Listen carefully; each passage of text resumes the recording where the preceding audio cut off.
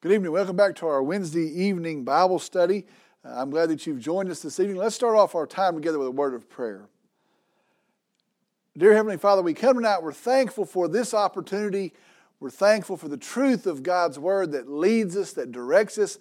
I pray that tonight, that as we come and as we study your Word, that we would be patient, that we would be thoughtful. I pray that you would speak through the teaching of your word. And I pray that we would be instructed tonight, that we would be shaped tonight, that our foundation will be stacked upon tonight. And I pray the fruit of tonight would be you would be known and you would be glorified. Lord, lead us tonight. Bless us in your study. We trust this to you. And I pray in Jesus' name, amen. Again, welcome back to our Wednesday night Bible study. We are looking at the important question, can a saved person ever be lost again? I don't know if you've ever wondered that. Sometimes we think about that. Can a person that is saved ever be lost again? It is an issue that some call eternal security. Others would call perseverance of the saints. Sometimes people would say once saved, always saved. But again, it's just the simple question, the basic question, can a saved person ever be lost again? I want to tell you, I believe it is a big deal. I believe it is an important discussion, an important study, and I believe it is a gospel issue. Now, I've said this every week, and I want to continue to say this. We want the biblical answer to this question. We want to know what God has said concerning this question. Some say, well, this is a Baptist issue, or you're going to give us the Baptist answer. Understand, we do not care what a preacher says, what a preacher's interpretation is. We do not care what a church says, what a denomination says. We do not want the Baptist answer, but rather we want to know tonight what the Bible has said. For us in the New Testament church, we want to know what the New Testament has said. And understand, that's in all issues. Not just this one issue. We want to know what God has said, what the Bible has said. And so again tonight we're going to come back to the question, can a saved person ever be lost again? Now I want to start off with a very quick review tonight. If you've missed the first couple parts of this study, you can go to Facebook, you can go to our YouTube page, you can go to the website and you can find those, and I'll tell you, I believe it's worth the time to go back and watch those and to see what we've already covered. But let me give you a very quick review. First thing is this, the first week we looked at, what does it mean to be saved? And that's really the starting place, that's our first step. What does it mean to be saved? And we saw in a very short form that we're saved by faith in Jesus Christ alone. No work that we would do, not anything we add to it, not something we have to do, but we're saved by our faith, our trusting in the finished work of Jesus Christ. And in that, it is God's power that saves us. When we put our faith in Jesus Christ, when we trust Him for our salvation, we are saved. And so understand, it is by faith in Jesus Christ alone. That's a huge deal. We're saved by faith in Jesus Christ alone. Well, then, last week, the second week, we looked at the biblical truth that once we are saved, we are always saved. Again, a topic some call eternal security. Understand, and the points we looked at last week was that it is God's power that saves us. Not of some power that we have, not our willpower. It is God's power that saves us. We looked at God's power involved in our salvation. Then we looked at God's promise.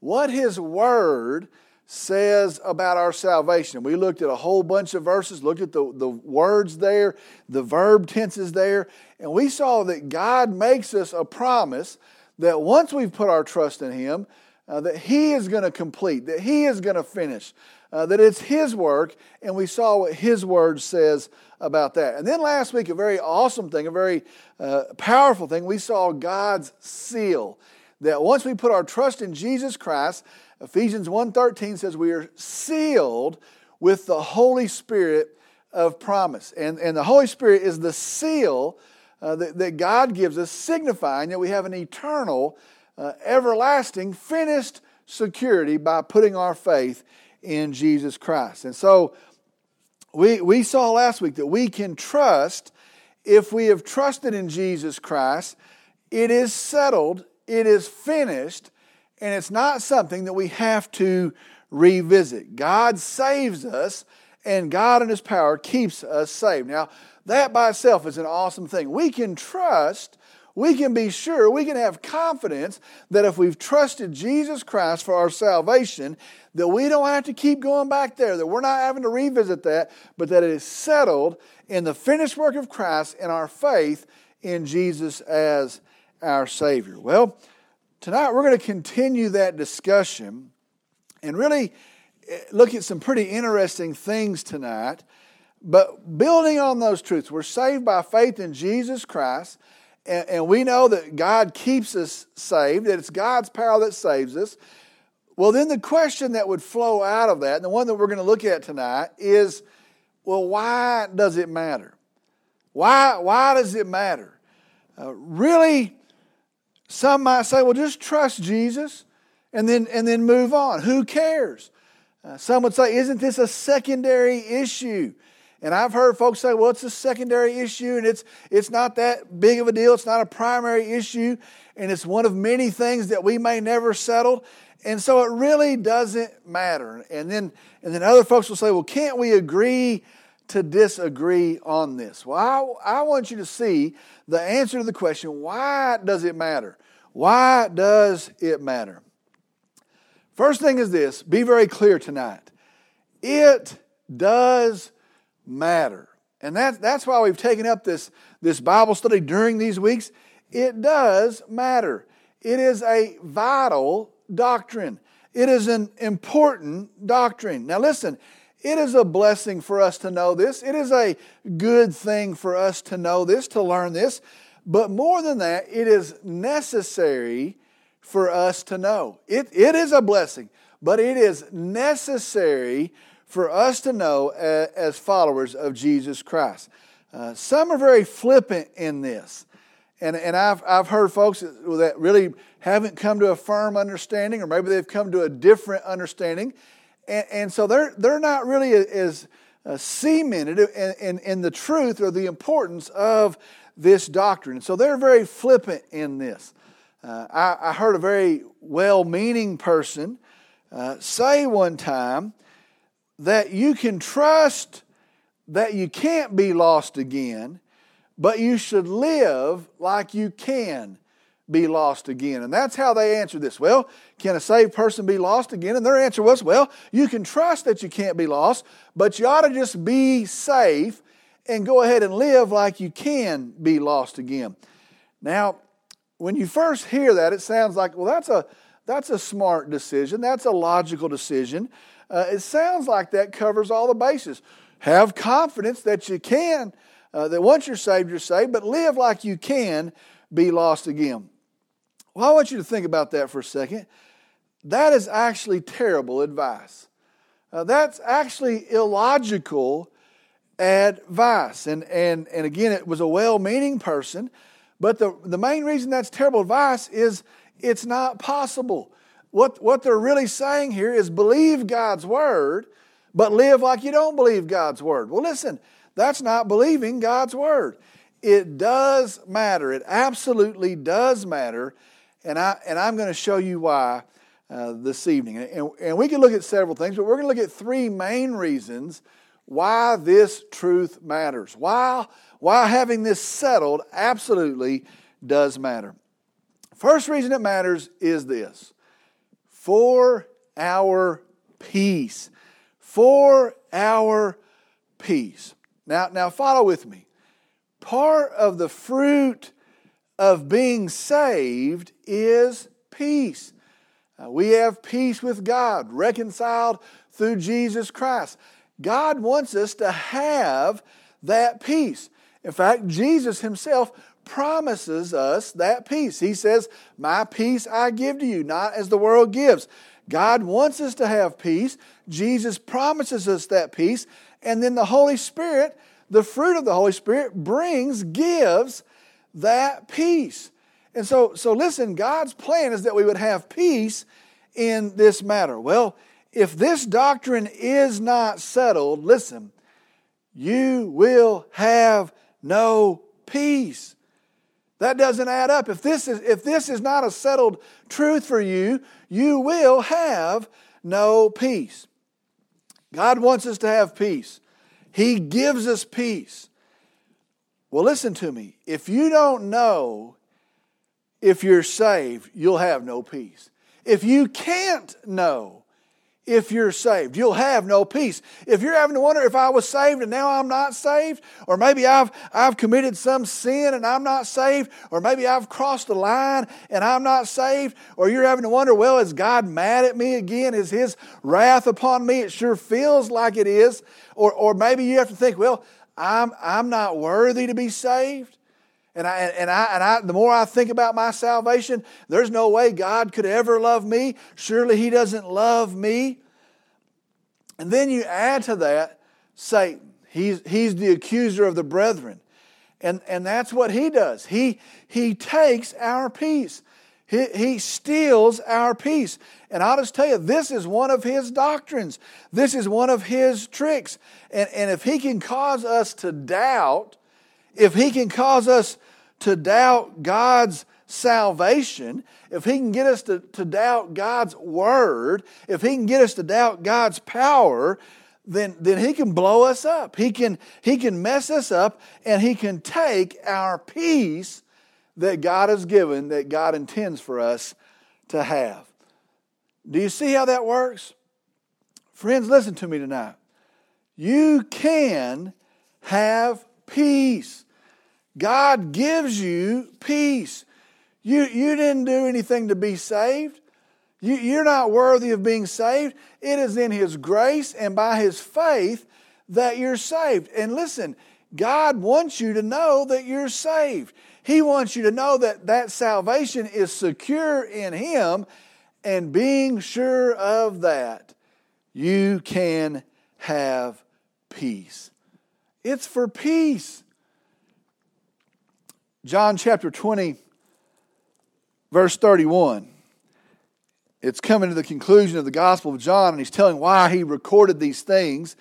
And it says in verse 31, "But these have been written," the testimonies, the miracles, this account, these have been written so that you may believe that Jesus is the Christ, the Son of God, and that believing you may have life in His name. Listen, you can know what it means to be saved. You can know that you are saved, and you can be sure of it.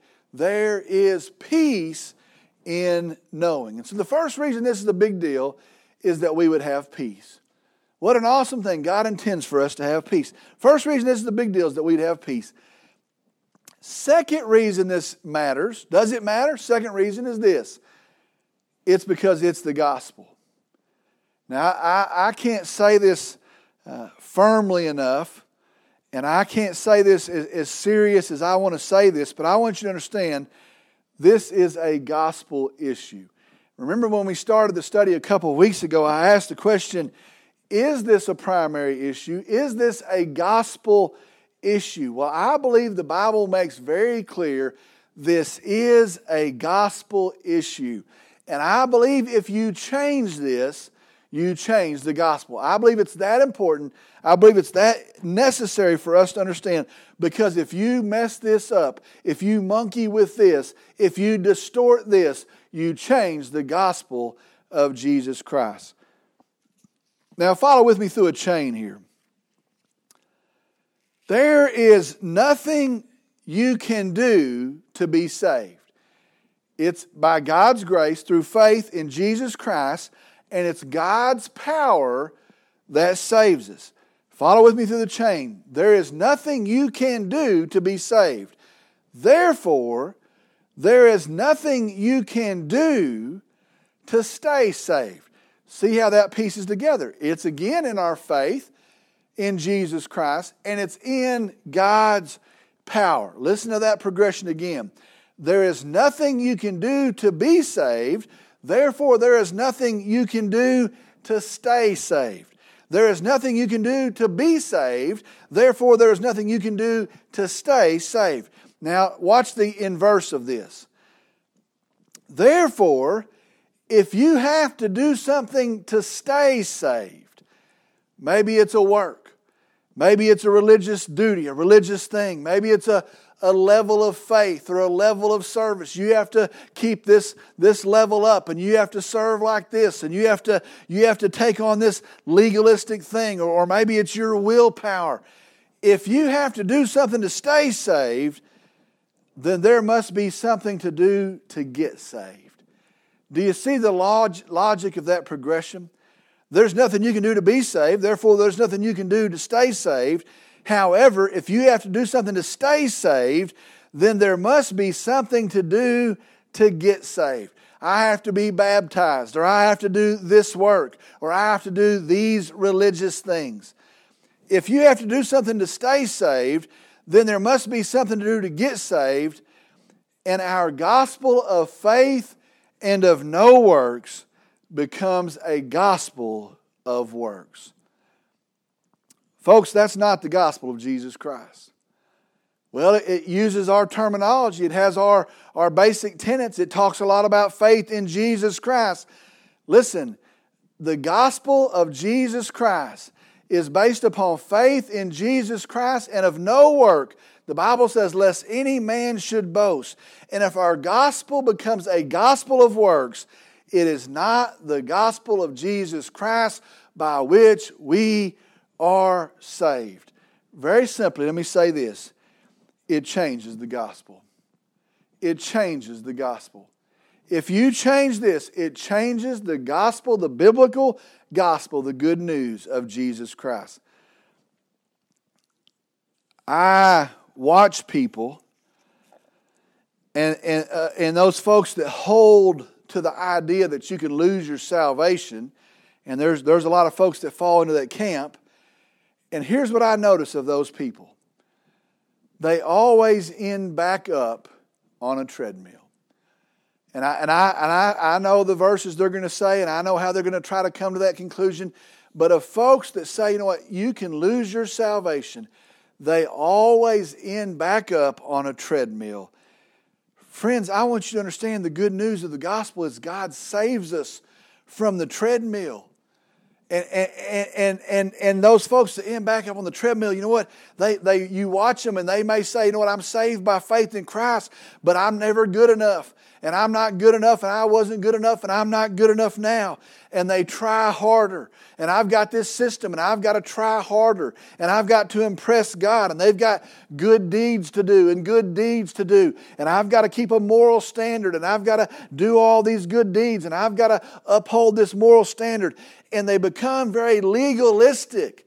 And their churches, you watch them, they become very legalistic. And they're watching you, and I'm not good enough, and I'm not doing enough, and so you're not good enough, and you're not doing enough. And it becomes this legalistic system, and they were taken off the treadmill of works, but now this system puts them back on the treadmill of works, and you watch them, they run faster, and they run faster, and they run faster.